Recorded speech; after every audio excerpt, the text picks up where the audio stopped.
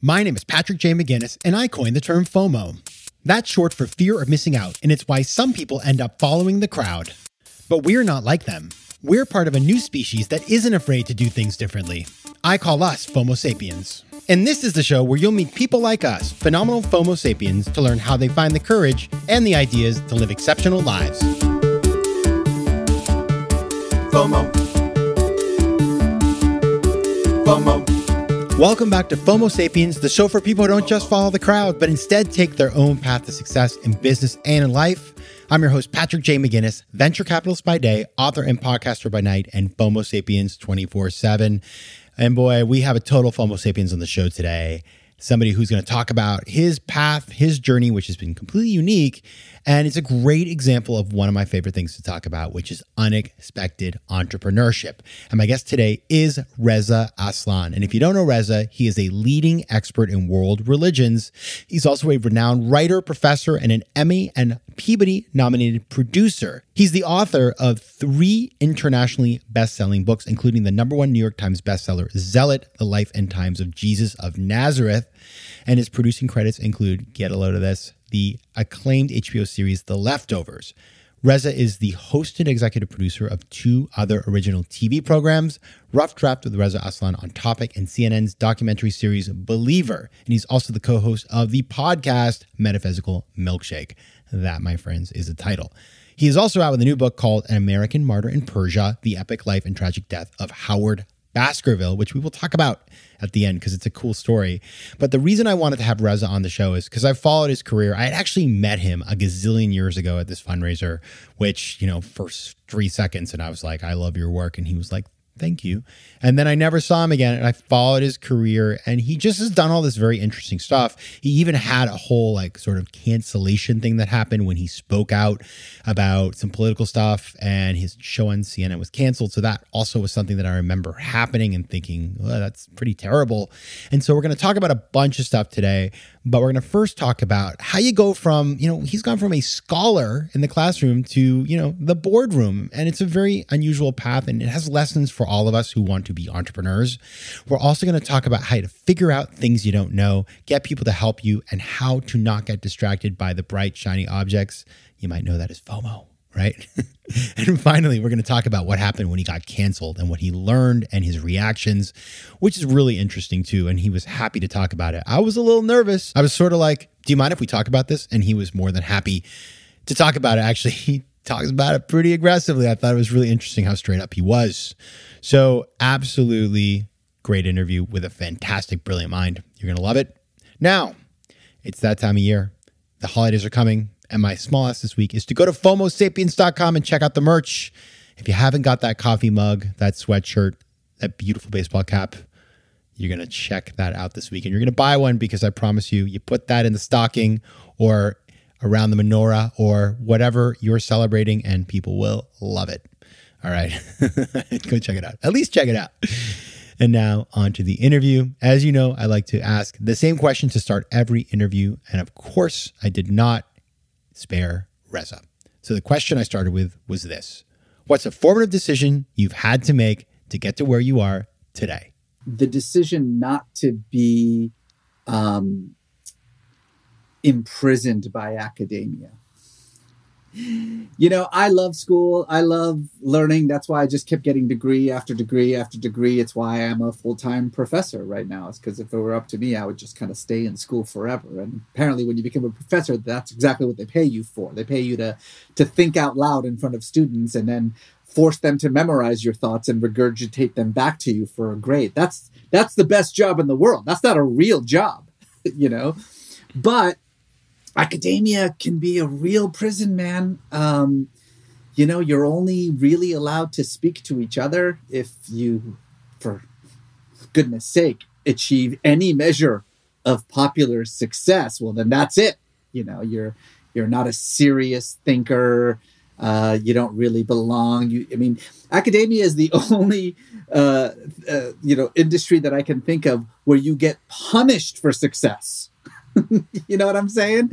And so, from a very, very early point in my academic career, I made a conscious decision that I wasn't going to play this game. I just wasn't going to play it. That I had things that I wanted to say to a broad audience, and I knew how to do it. I knew how to take very complex ideas, things that I found interesting, so I assumed other people would find them interesting too, if only I could figure out a way to communicate it to them in an accessible and entertaining way. And that's pretty much been the key to my success for the last 2 decades or so. And yes, I still get a lot of crap from academia, as you can imagine. But it doesn't bother me that much. I don't want to pretend that it doesn't bother me at all. It bothers me a little bit when people shit on my scholarly work because it took me 20 years to get here.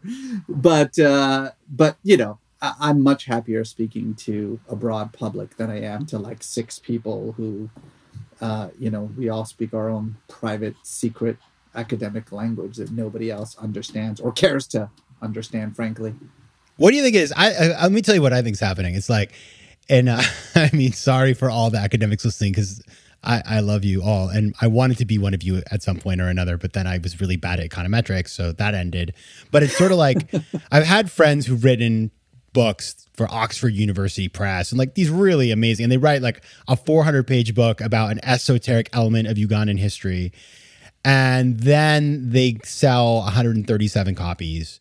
And so that's then, a big hit. Right. And that's like, woo. And then you have Reza shows up, writes a book that also is grounded in, real academic work, but people are, snapping it up off the shelves, and you're on CNN. You're not on like the Oxford University Press live stream. And I have to just think it's resentment. It's what I like to call FOMO a little bit.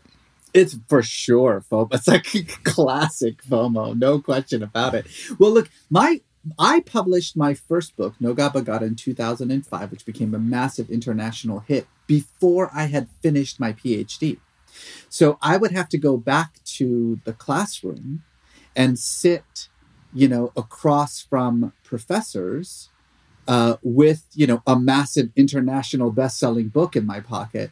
And like a silly young person, I just assumed that I would be praised and that the university would say, wow, look at this. One of our students has achieved this enormous success. That's good for us. We should elevate him and celebrate him. And the exact opposite was true. It got so bad that frankly, I was going to say I almost left. I did leave. I actually went to my department and I said, you know what? I don't need this anymore. I'm just going to walk away from this. Thankfully, one of my advisors sat me down and said, you're so close. You'll regret this for the rest of your life. Let's just put our heads down and let's get this thing done. Walk out of here with that PhD.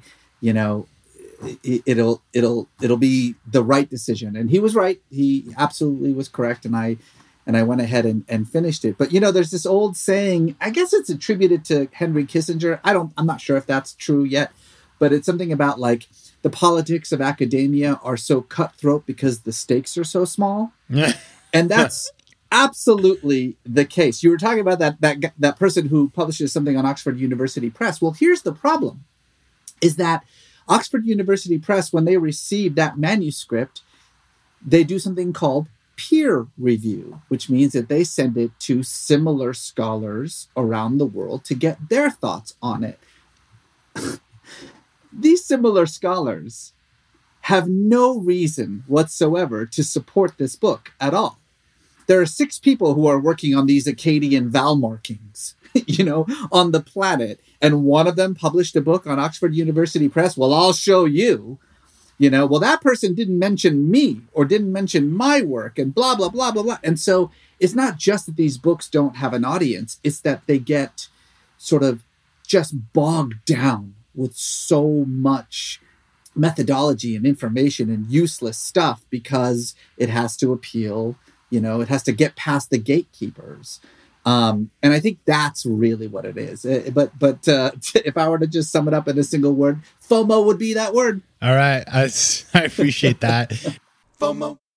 Tudo bem, meus queridos FOMO sapiens? Now that right there was Portuguese. And as you know, I love speaking foreign languages. But I'm not alone. 1 in 5 Americans have learn a new language on their bucket list. If that's you, make 2024 the year you finally check it off that list with Babbel, the science-backed language learning app that actually works. Don't pay hundreds of dollars for private tutors or waste hours on apps that don't really help you speak the language. Babbel's tips and tools are approachable, accessible, and delivered with conversation-based teaching so you're ready to practice what you've learned in the real world. Now, FOMO Sapiens, you know I speak 4 languages, and it takes work to stay on top of them, especially with French. C'est difficile. But with Babbel, I'm able to practice practical conversations that I can actually use in the real world. Here's a special limited time deal for our listeners. Right now, get up to 60% off your Babbel subscription, but only for our listeners at babbel.com/FOMO. Get up to 60% off at babbel.com/FOMO. That's spelled BABBEL.com/FOMO. Rules and restrictions may apply.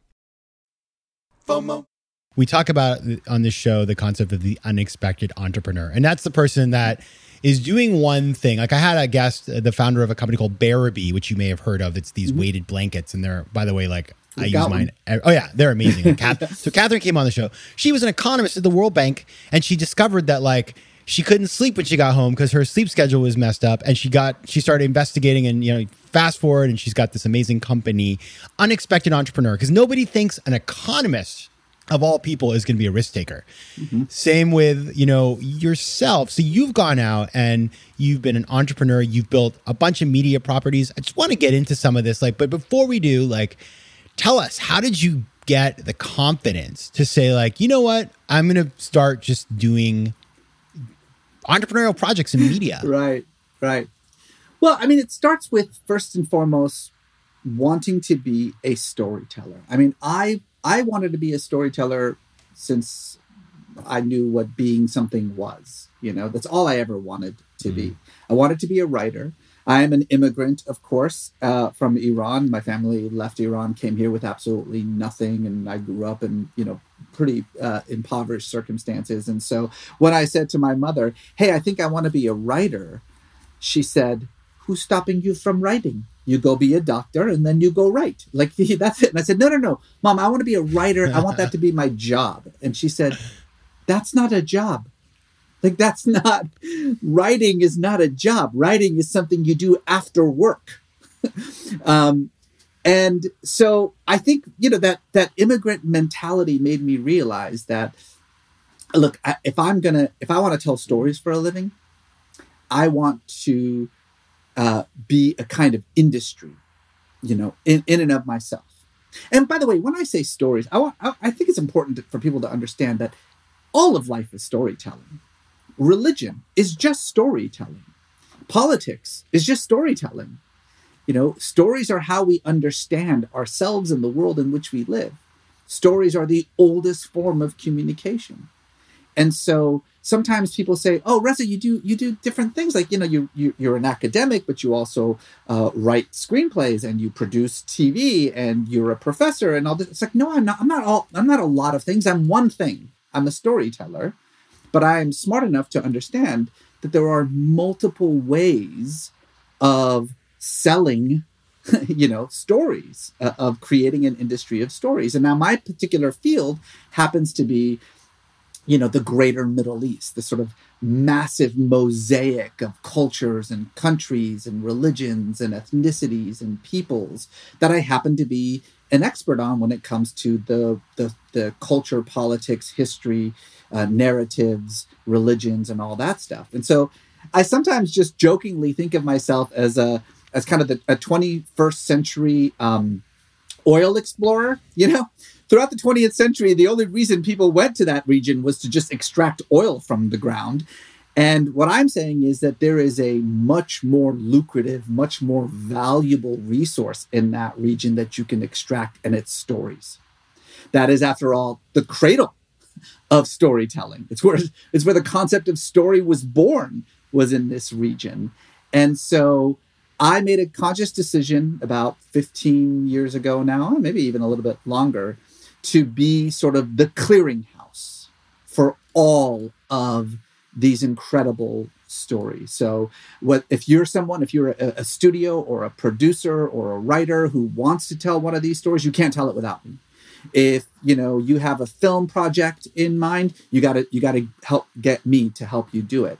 And I did that very slowly through my company, BoomGen, which we call ourselves a storytelling factory. Technically we're sort of a production company, but we're really a storytelling factory. And made myself absolutely indispensable to Disney and to New Line and to, NBC or what have you, until people sort of got to know who I am and what I do. And then I began to develop the stories myself internally, start producing, writing, creating these shows, myself. But I've always said to myself, this is something that my wife and I talk about all the time. My wife is a very prominent entrepreneur, unlike me. I just kind of slept into this thing. My wife, Jessica Jackley, who, among other things, created Kiva.org. One thing that we always say is, don't have a job, have a mission. Don't have a job, have a mission. If you pursue a mission, people will eventually pay you for it. There are all kinds of avenues for that mission to turn into employment. But if you pursue a job, that's all you have. My mission is to use stories to break down the walls that separate us into different groups, different cultures, different religions, different ethnicities, different nationalities, different races, to make sure that stories, because they hit us where we are as human beings, that stories are the things that bind us together. And I've just been lucky that people have paid me to write those things or produce those things or sometimes act in those things or whatever the case may be. When I think about this, it makes tons of sense. And I actually had written in my notes, like the common thread in what you do is storytelling, because as I spend some time on all these various websites and looking at the work you've done, it is, first of all, there's a lot in there and we'll get into it more deeply in a minute. But what I do wonder is, okay, great. The storytelling is the creative part of the business, but having spent a little time investigating Hollywood, there is, first of all, it's like no other business in the world. It is insane. It's so insane. But you need all these other, the story isn't enough. It's like there's all this other stuff. So how did you get, was it people? Was it learning? Like, how did you get all the other things you needed to be able to succeed?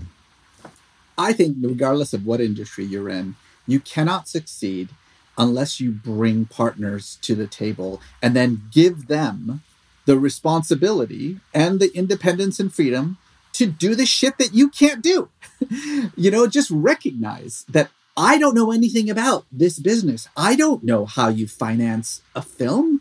That's as opaque to me as, flying a rocket to the moon. Those two things are pretty much equally opaque to me. But I know someone who does. And giving that person the independence, the freedom, as a true partner to do what they do best so that I could focus on what I do best is, I think, the key to success. And, obviously you learn, you pick things up. I think, 10, 15 years into this business, I can at least speak the language of Hollywood, but it's still really, really confusing to me because you're absolutely right. This business makes no sense at all. When you make $100 million movie and then you're like, you know what? We're just going to delete it. Why? We just feel like the tax loss is better, I guess. Who makes decisions like that? Who makes financial? Name another industry in which you could just throw away $100 million and not think twice about it. It's a weird business. It's got its own strange rules, and thankfully, I have a partner who understands those rules way better than I do, so I can focus on what I do best, which is telling stories. One of the things I think is interesting beyond that is that you are focused. So this is a grand irony, right? You have this huge region when you talk about the Middle East that has so much rich culture. And I've been lucky that I've been able to go almost anywhere. I'm trying to get to Iran. So if you can help me with that, would appreciate, but almost everywhere else. And yet in the States, you have it's kind of like you have these two archetypes of a person from the Middle East. It's either Aladdin or a terrorist, which is, I hate to simplify it like that. And I hope it's not offensive to people, right. But like, it is true. Like every time there's a show, if you look at like the IMDb of a prominent actor from the region, there's two types of roles for that person. And so telling stories that are way more nuanced because representation matters. Everybody says that, but obviously, right? so when I think about that, I'm like, in some ways you have the easiest job in the world because the low hanging fruit is everywhere. But in another way, the system wants two stories there and you're trying to break past that. So like, what's the secret to doing that, to actually being able to tell those stories, the ones you want to tell? I'm really glad you asked this question because I really want to answer this in detail because it's not just important about my specific focus, but I think anyone who is trying to do something in this industry, this is very instructive for them. When we started, there was nothing. If you were brown, you were a bit part, mostly, yes, you were a terrorist, or worse, you were the good Muslim. And the good Muslim, as you know, Patrick, never makes it past Act 1. You know what I'm saying? Yeah. The good Muslim ends up dying sometime around, Act 1. After delivering dates and some coffee to somebody. Right, exactly. And that's kind of the world that we were in. And so what we realized very, very quickly was you're never going to get brown people in front of the screen until you get brown people behind the screen. Okay. Right? You have to be the gatekeepers. You have to be the decision makers. You have to be the writers, the producers, the directors, the creators, because the creators in this industry have so much power, right? Even more so now than we first started. Nowadays, all the power is in the hands of the creators. So if all the creators are white men, then why are we all confused that all the shows have as their protagonists white men? Well, duh, of course they do. Until you start getting black and brown men and women creating stuff, you're not going to get black and brown men and women starring in stuff. And so that was our first real aha moment, was let's start developing films, television shows, both scripted and unscripted, that are created by people who look like us. And so therefore, they will lead to stars who look like us. Then the second thing that we did, and this was also very important because, one thing that you need to understand about Hollywood is that it's not liberal or conservative. It's not left or right. It is about money and nothing else. Yeah. If you think you could make money with a show about a guy juggling cats for 30 minutes, that's what the show will be. There is no bias in Hollywood except towards money. That's all that matters. And so we would show up to a lot of these pitches and these meetings, not with just a great idea for a show. Hey, we got a great idea for a show. You're going to love this. We would show up with stats about the intended audience. The fact of the matter is that, at least when it comes to Muslim households in the United States, the median income for a Muslim household in America dwarfs that of a non-Muslim household. Middle Easterners are by far the wealthiest immigrant community in the United States.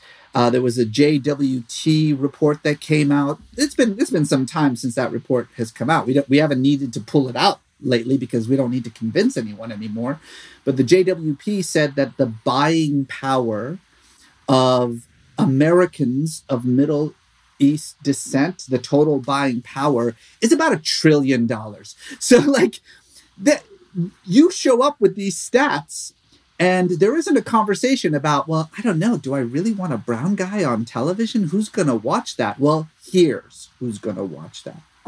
And by the way, now, every Coke commercial has, some Muslim guy in it, right? Every AT&T commercial has some Muslim girl in it because these massive brands now understand the buying power of this group. This is, by the way, a very similar thing happened with the LGBT community and also with African-American community. There's so much data now out that says the more diverse your cast is, the greater purchasing power you have, as an industry. And so show up with the numbers, bring your math, bring your data sets, and start from behind the scenes, right? The people behind the scenes have to look like the people that you want in front of the scenes. And that's how we went from trying to get anyone to pay any attention to us when we started in 2006 to Thursday night CBS 8:30 primetime Muslim protagonist TV show. FOMO. One thing we talk about in the show all the time, and I'm sure you're aware of this too, is when we look at the stats around venture capital and you see the horrendously low numbers for female founders, it's like 1.5%, for founders of color. And then you scratch your head. And then I just encourage anybody who's scratching their head, just go to the websites of the top 25 VCs and look at the folks who are on the investment committee. And, everybody, and, I hate to stereotype, but it's so easy. It's like everybody's name is Bucks. They went to Dartmouth.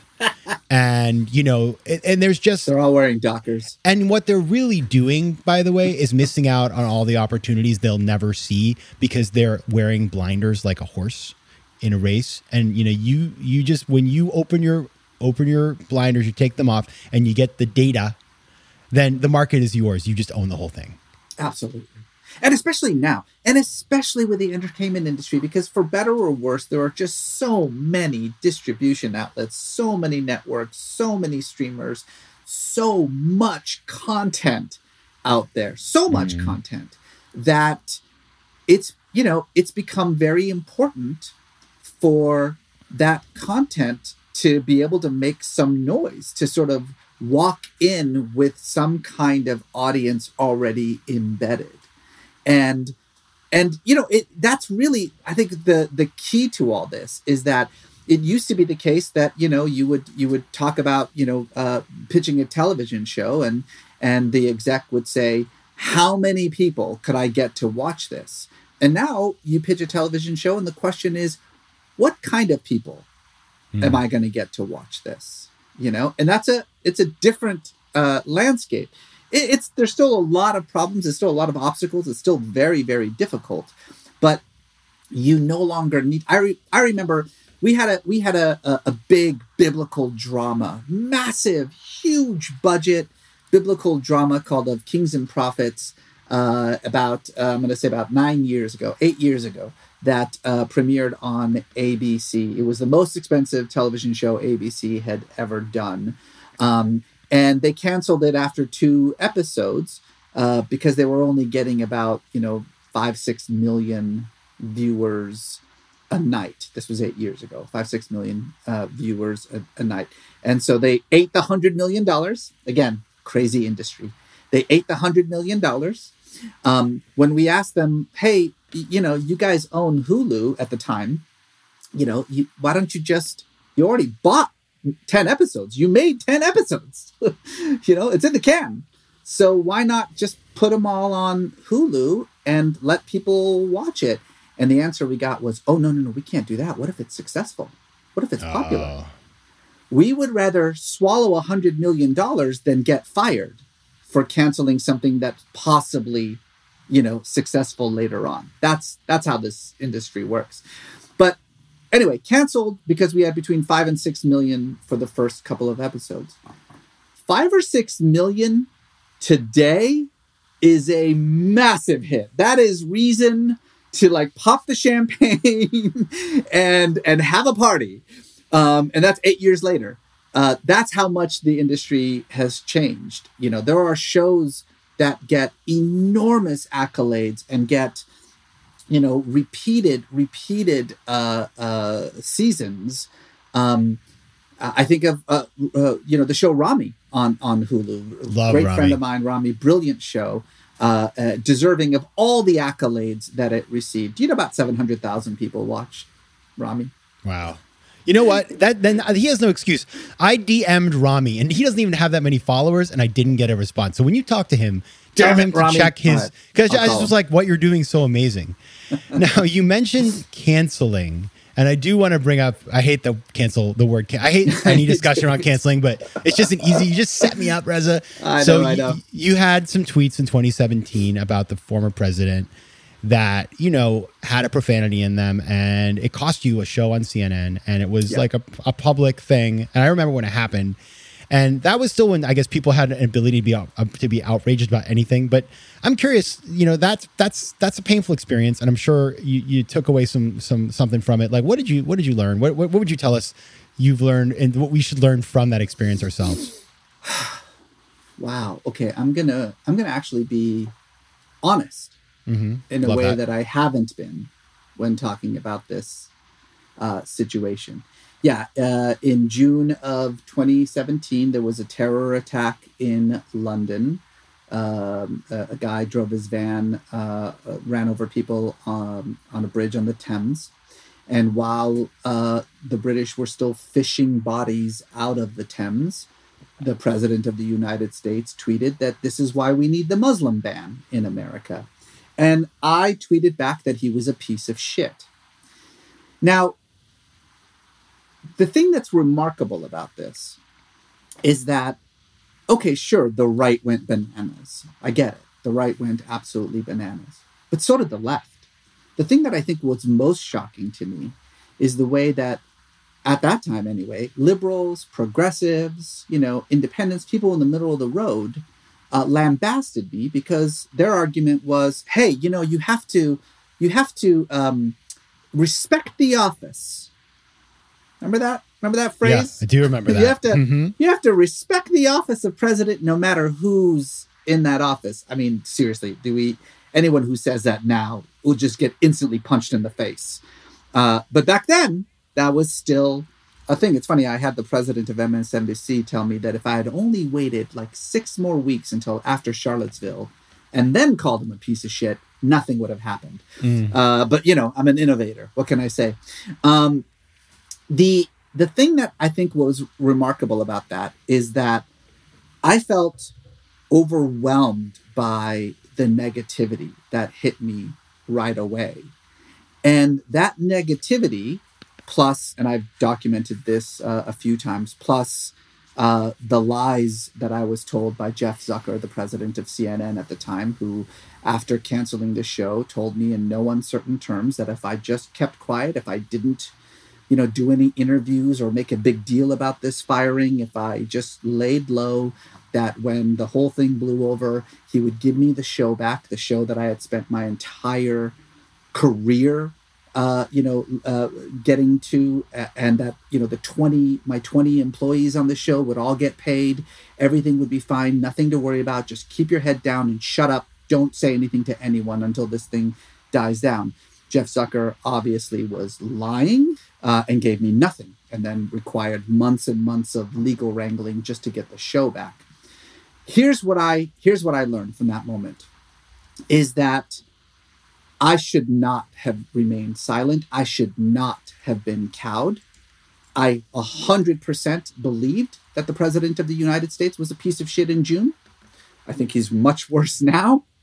And I should have told Zucker to go screw himself. And I should have abandoned any hope I had of having that show back in exchange for becoming a voice for those people who from a very early moment realized that this man was a threat to the world, not just to American democracy, but to the world. And someone needed to start shouting that as loudly as they could. This was a time in which the house was on fire and nobody was screaming fire. And I took the advice of my agent, who's no longer my agent, and my publicist, who's no longer my publicist, and kept my mouth shut instead of doing what every fiber in my being knew I should have done, which was double down on this. So what did I learn from that? I learned that I should just take advice from myself and not the people who are financially positioned to keep me quiet, which is what my agent and my publicist at the time, were doing. FOMO. Yeah, it's a hard lesson to learn. And by the way, like, I think anybody who's in your shoes most people would would take the exact same route. I know I probably would, because it is so hard. And especially it comes at you fast. It's not like you were able to sit down and dispassionately, like, let me think this through. Where's the decision tree? Like, let's sketch that out. I mean, I had armed guards. I had armed guards following me to the grocery store. I had like undercover policemen sitting in my classrooms. I had very, very specific death threats towards my children by name, talking about exactly how they were going to die. So yeah, I got cowed. I got cowed into silence. And you're right. If I were to live that moment again, I probably would have made the same decision. But looking back at it in hindsight, I think I made a mistake. And I should have just said, nope, this is who I am. This is what I said. I'm not going to apologize for it.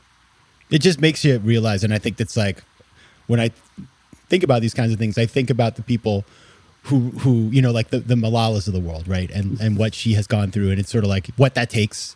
It is an uncommon characteristic. And by the way, Malala, I was able to spend some time with her this year. She beat me in a game of whack-a-mole. So not just courageous, but very dexterous. Yeah. Now, Reza, I do want to talk about your new book. It's out. It's called An American Martyr in Persia, The Epic Life and Tragic Death of Howard Baskerville. I mean, epic title, first of all. Like, it's like that book, it sounds like, I'm a fan of books like The Great Game, and I just can already see that this is, I'm waiting for my copy right now. Talk about the book and what we can find between the covers and generate a little FOMO for us.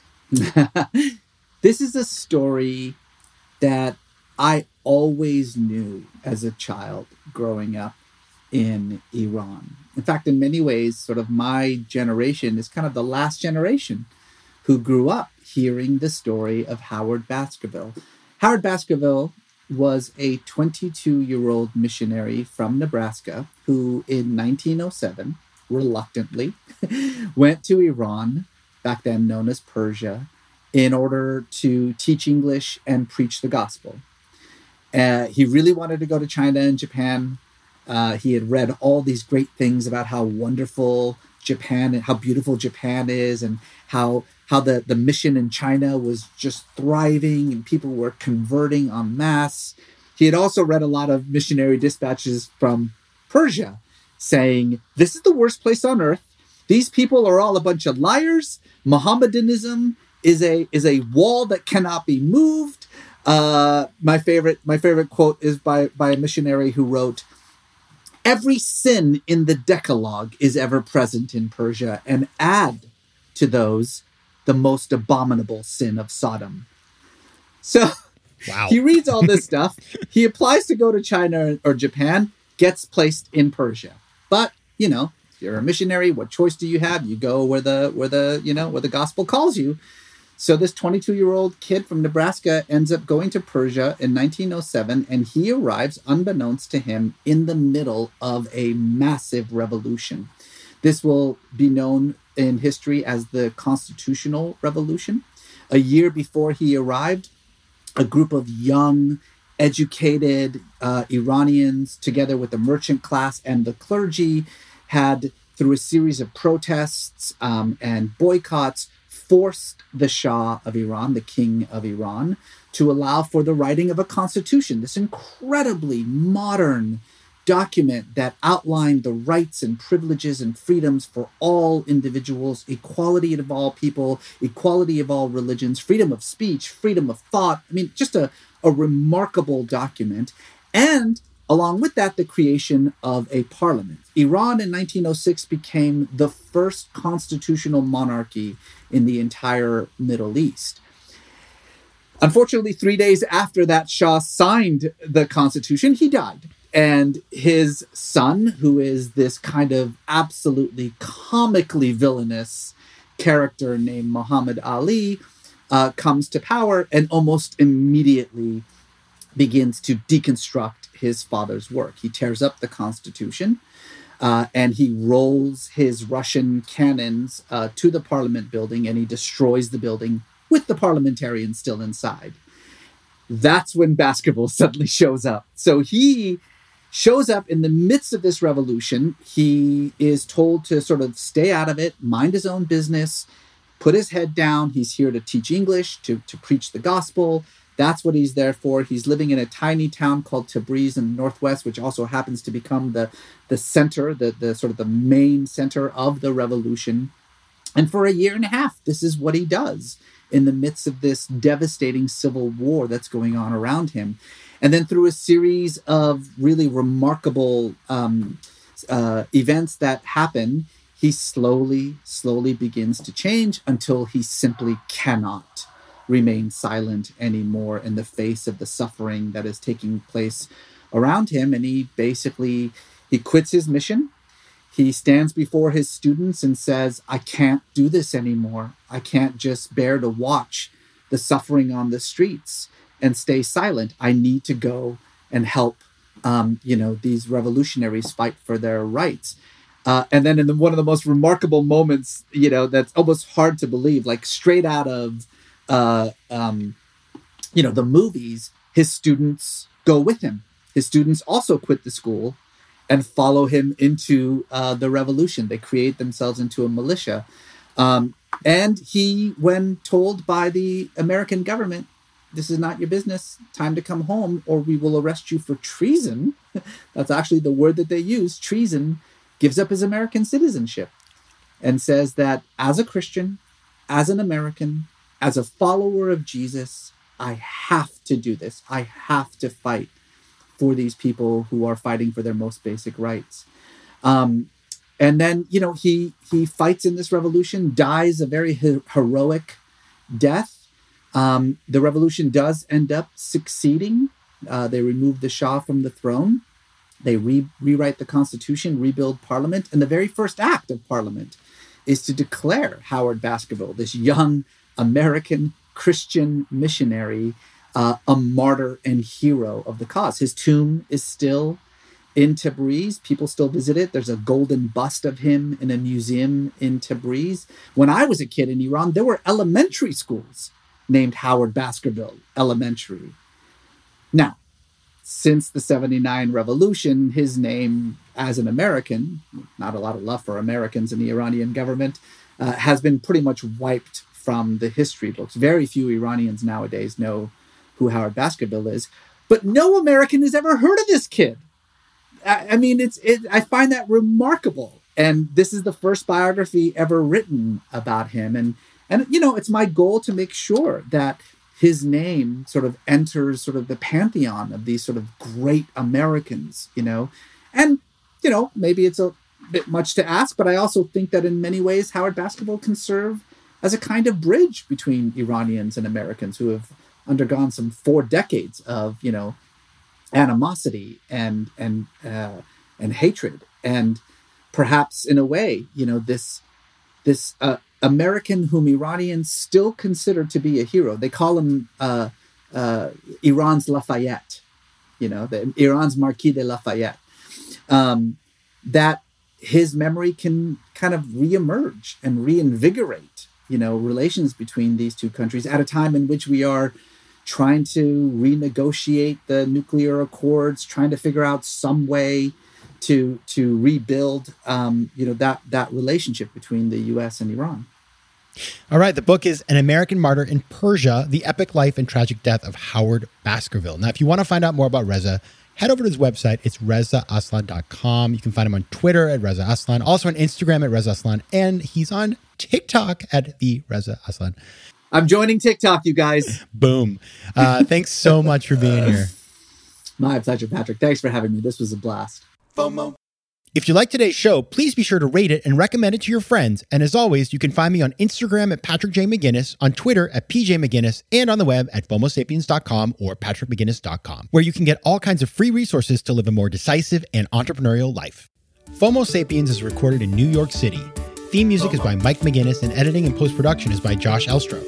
If you like today's show, please be sure to rate it and recommend it to your friends. And as always, you can find me at FOMOSapiens.com and at PatrickMcGinnis.com.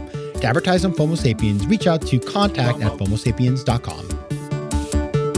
FOMO. FOMO.